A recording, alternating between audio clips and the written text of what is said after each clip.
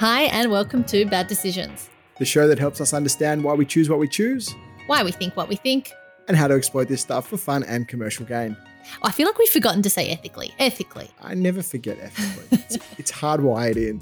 Speaking of ethics, I'm Dr. Mel Weinberg. I'm a performance psychologist. What does that leave for me? And speaking of performance, I'm Dan Monheit, co-founder of Hard Hat.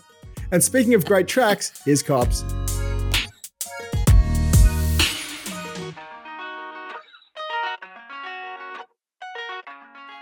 All right, so we have got I think we got a mega show today, a disproportionately large show today, not in length, but maybe in terms of insight. I'm overcooking this. Look, I'm just going to tell you what's up, Mel. Do you know what's up, Mel? What's up? Well, I'm no. scared. So look, I think this is show 31, and I think there's certain heuristics that you learn that reveal more of the world to you than others. And I think today's heuristic is one where once you see this, you're like, oh my God, like so many things that didn't make sense now make sense. Like, I feel like the licensing effect was one of these for me. Yeah, I feel like this is sort of the reason that we haven't gotten to this until this point. I think we've waited to episode 31 because we've sort of thought that this is just so big that we don't even know. Like, it's going to blow your mind. Well, I'm glad I'm not the only one overselling this. All right, so today we are talking about a heuristic that makes the idiots loud and proud and the experts kind of quiet and not so sure. Dr. Mel, what are we talking about today? Most people may be familiar with this. It's probably one of the most famous heuristics out there, and it's called the Dunning-Kruger effect. Mr. Simpson, I'm afraid you have a crayon lodged in your brain. The what? That's right, the Dunning-Kruger effect, named after, you guessed it, Mr. Dunning and Mr. Kruger. All right, let's do this, Dr. Mel. What do we got? Okay, so the Dunning-Kruger effect, named after David Dunning and Justin Kruger, who wrote the seminal paper Double on D this. and JK. Sorry, I couldn't help myself. Back in 1999. The Dunning-Kruger effect basically has two parts to it. The first part is that it explains that people with low levels of ability tend to overestimate their performance on certain tasks. You know, the idea that people who aren't very intelligent aren't actually intelligent enough to know that they're not intelligent. Yeah. It's like, you're so stupid. You don't even know how stupid is. Exactly. And so I think that people can relate to this, and people are familiar with this idea. The other side of the Dunning-Kruger effect, and perhaps the more unfortunate side, is that people who actually have high levels of ability tend to underestimate their performance compared to others. Oh, so in the same way, like, so stupid, you don't even know how stupid is. It's like the smart people actually know so much that they realize how much they don't know, which makes them think they don't actually know very much at all, when relative to other people, they kind of do. Exactly. You got it. This is a continuum, right? Well, essentially, that people fall along this continuum. It's a dumb, I guess there's two dimensions to it. There's a dimension of your actual ability and there's a dimension of your perceived ability, right? And this is what Dunning and Kruger and then their buddies kept looking at in a series of studies, and one in particular in 2003 where they asked 100... Whoa. Wait. Are you about to go into research? Yeah. Mel, you know what happens. Okay, play the music.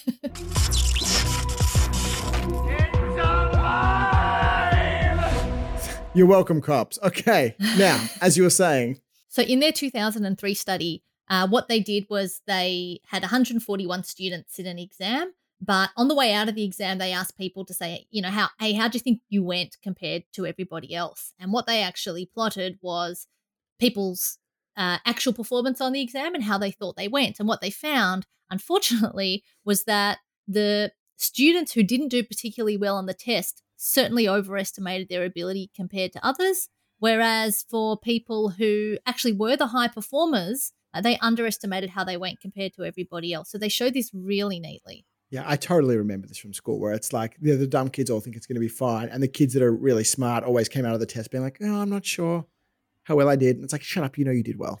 Yeah, and that's exactly what it is. And it's not only the case for sort of certain specific tests of ability or intelligence like this. We see this in other domains as well. So one of their studies was on humor, that people who aren't funny don't know enough about what comedy involves to know that they're not funny. So people who aren't funny think they're hilarious, and people who are really clever and witty will second guess their jokes before they get up on stage. So the real comedians, I don't know if we're ever really getting to see them.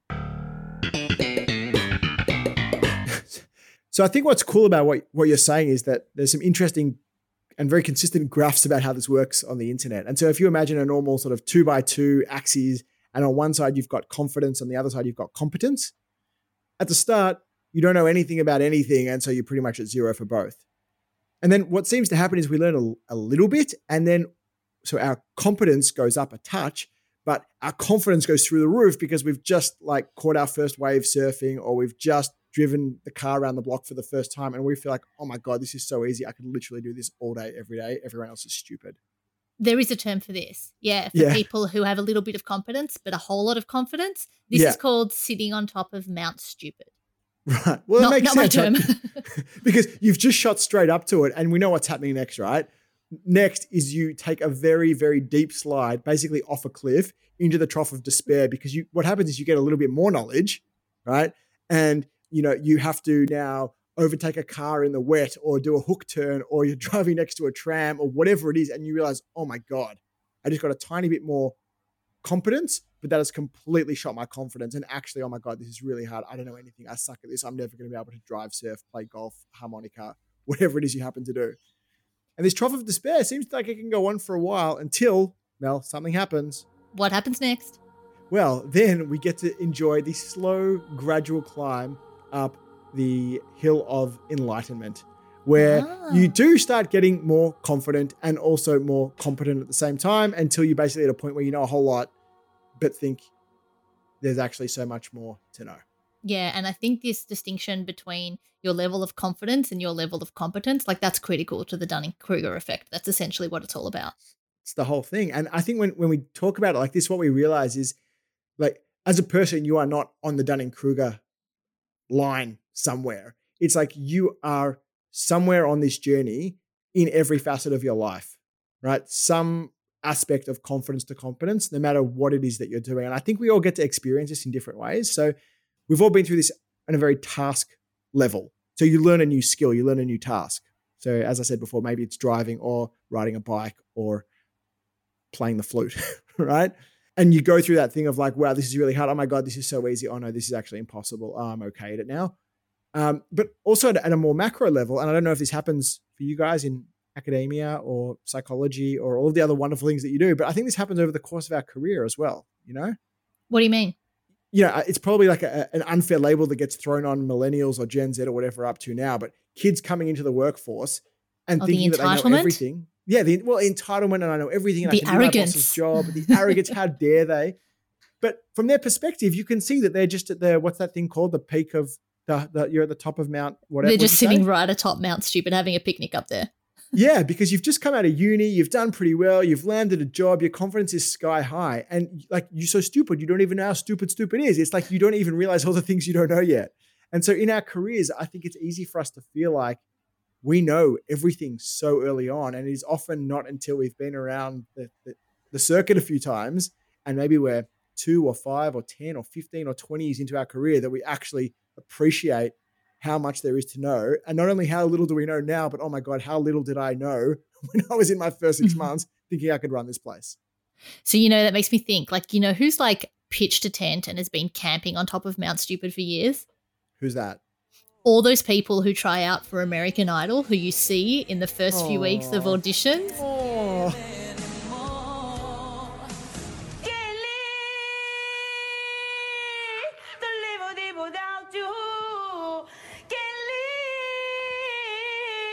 The people who are awful singers, and yet nobody's ever actually told them that they're awful, and they think that they're really good, but they're not good enough to know how bad they are. Yeah, it's like that so stupid you don't even know how stupid is. It's like you're not only are you bad at singing, but you are so bad at singing that you don't even realize all of the things that you suck at. There's so many different ways that you suck. This is called the double curse, right? Yeah. The idea that not only are you bad at something, but you don't even know how bad you are. Shame. But you know what? I think if it wasn't for the Dunning-Kruger effect, probably nothing would happen, right? Because I think that false sense of security is enough false sense of confidence is enough to get you to start. And if you really knew how hard it was going to be to learn the cello or Mandarin or whatever it is you want to do, God, we probably would never bother. So absolutely, we see this in reality TV shows. We absolutely see this with our politicians, like who know not much about lots and are very happy to speak very confidently and proudly about the little bits that they know. What about in your world, Mel? Well, I guess it makes me think it's the idea of Dunning-Kruger is closely related to what's called the above average effect, which is the tendency of the average person to believe that he or she is above average. For example, I see this in my well-being research and psychology all the time, that it is essentially pretty well understood that about 75% of the population think that they're happier than everybody else, right? And I'm not sure how much people can figure out. This is not complex statistics, but it doesn't quite make sense that the majority of people can feel that they're more competent or happier or better than everybody else. But what good can possibly come of telling people but nothing good can come of telling people that they're not as happy as they think they are? Why are you going to ruin everything? Yeah, it's such a killjoy, I know. I know. I'm sorry to inform you, but you're actually less happy than you think you are. Sorry. Yeah, you should go see somebody. Yeah, here's my card. Exactly. I see what you're doing here. See, I do learn marketing. Good segue. But we practice ethical marketing on this show, Mel. I'm going to have to talk to you about this afterwards. Wow. I think it's a good transition point to talk about, if this is a thing that we just see in the world, right? People are dealing with the Dunning-Kruger effect as they go in and out of categories. What on earth are we meant to do about this as the brand that service these people? And I think, Mel, if it's okay with you, what I would love to do is talk very quickly about two different situations that we might find ourselves in as brands or as salespeople or as marketers. One is people right at the top of Mount Stupid, right? People who are rushing in to a new category that I don't know anything about. And then I've sort of got some thoughts on people right in that trough of disappointment. Is that all right? There's nothing I'd rather learn more about right now. So nice. All right. Finally, after all these episodes, finally a compliment. Mark that one up. When we talk about people at the top of Mount Stupid, this is like a classic salesperson's dilemma. So let's say you are a salesperson working in I'll do something easy for me, like a high-end bike store, right? And you get somebody coming in who has been for one ride on their friend's bike, and now they have $12,000 to basically give you to buy a bike that is the same as the one that belongs to their friend that they've just ridden. And this is classic salesperson's dilemma, right? Because it's like, this person has no idea what they're doing, right? They are like camping out at the top of that mountain, thinking they know everything, and they are about to purchase something that is going to end badly, right? It's probably not the right bike for them if it's their first bike. So you have two choices. One is just get out of the way, take their money, give them the bike, and wish them a nice day. Good short-term result. But the reality is, if your time horizon is anything more than one day, right, there's probably a better long-term solution. And like as any good salesperson would tell you, right, rather than taking their money and running, if you accept that they are inevitably going to come crashing down off that hill, not on the bike, but off that competence curve, and eventually realize that was probably not the right thing to have bought, you would be well served to take it upon yourself to gently escort them down that cliff face. Help maybe interrogate their purchase decision a little more, find out what they're interested in, share a little bit of information, like not overwhelm them, but share enough information to start showing them some of the things they may not have considered, and perhaps guide them to a purchase that is more appropriate, which might mean less revenue in the immediate term, but will without a doubt result in better goodwill, a better long-term customer, and probably better word of mouth as well. I think this is a really delicate situation to manage, right? You're right when you call it a dilemma, because you have to be really careful in how you pitch this to the customer, because I imagine that if their level of knowledge about something is quite simple and you start to tell them about all the wonderful features of this $12,000 bike that they didn't even know they didn't even know they needed, then you're all of a sudden going to overwhelm them very quickly and they'll end up making no purchase at all. It is really delicate, because the last thing you want to do is talk somebody out of spending $15,000 with you. It just went up from $12,000 to $15,000, but that's what happens with bikes. Like you just literally blink and now it's $3,000 more. So it is really delicate, and you certainly don't want to leave the person feeling like they can't give you their money because they'll just find someone else they can give it to. So, I mean, when this happens in our sense, when a prospective client comes to me and wants to buy something that is just completely the wrong thing for them, I will always tell them, you can absolutely give me money to do that. Of course, I will take your money and make that campaign, build that website, produce that content, whatever you want. But before I do, let me just go through a couple of questions to make sure it's actually the right thing to do. And you can usually get them to come to their own conclusion that, okay, there might be a better way of directing my energy or budget. I love it when you talk about ethical principles of marketing. We're in it for a long time, not just a good time. So that's one. So I think it's the job of a good salesperson and maybe of a good ad to slowly escort somebody down the cliff face and give them what they need, not necessarily just what they want. I think when we consider people that are in that trough, right? People who actually do know quite a bit but feel like they don't, that creates a whole different set of problems for us because their lack of confidence and their misplaced lack of confidence is actually a barrier to our sales. Like you are totally good enough to buy this baking kit or this bike or this better guitar, but your own mind is telling you that you're not.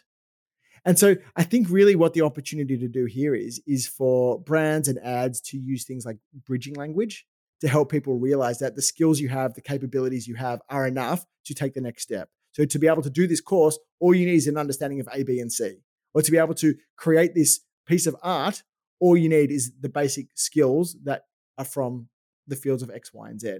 So basically dispelling the myths in people's own minds and letting them do a better job of convincing themselves that, yes, of course I can do that. It's not as hard as I think it would be. Basically doing the job that a good friend would or a supportive partner would do for somebody.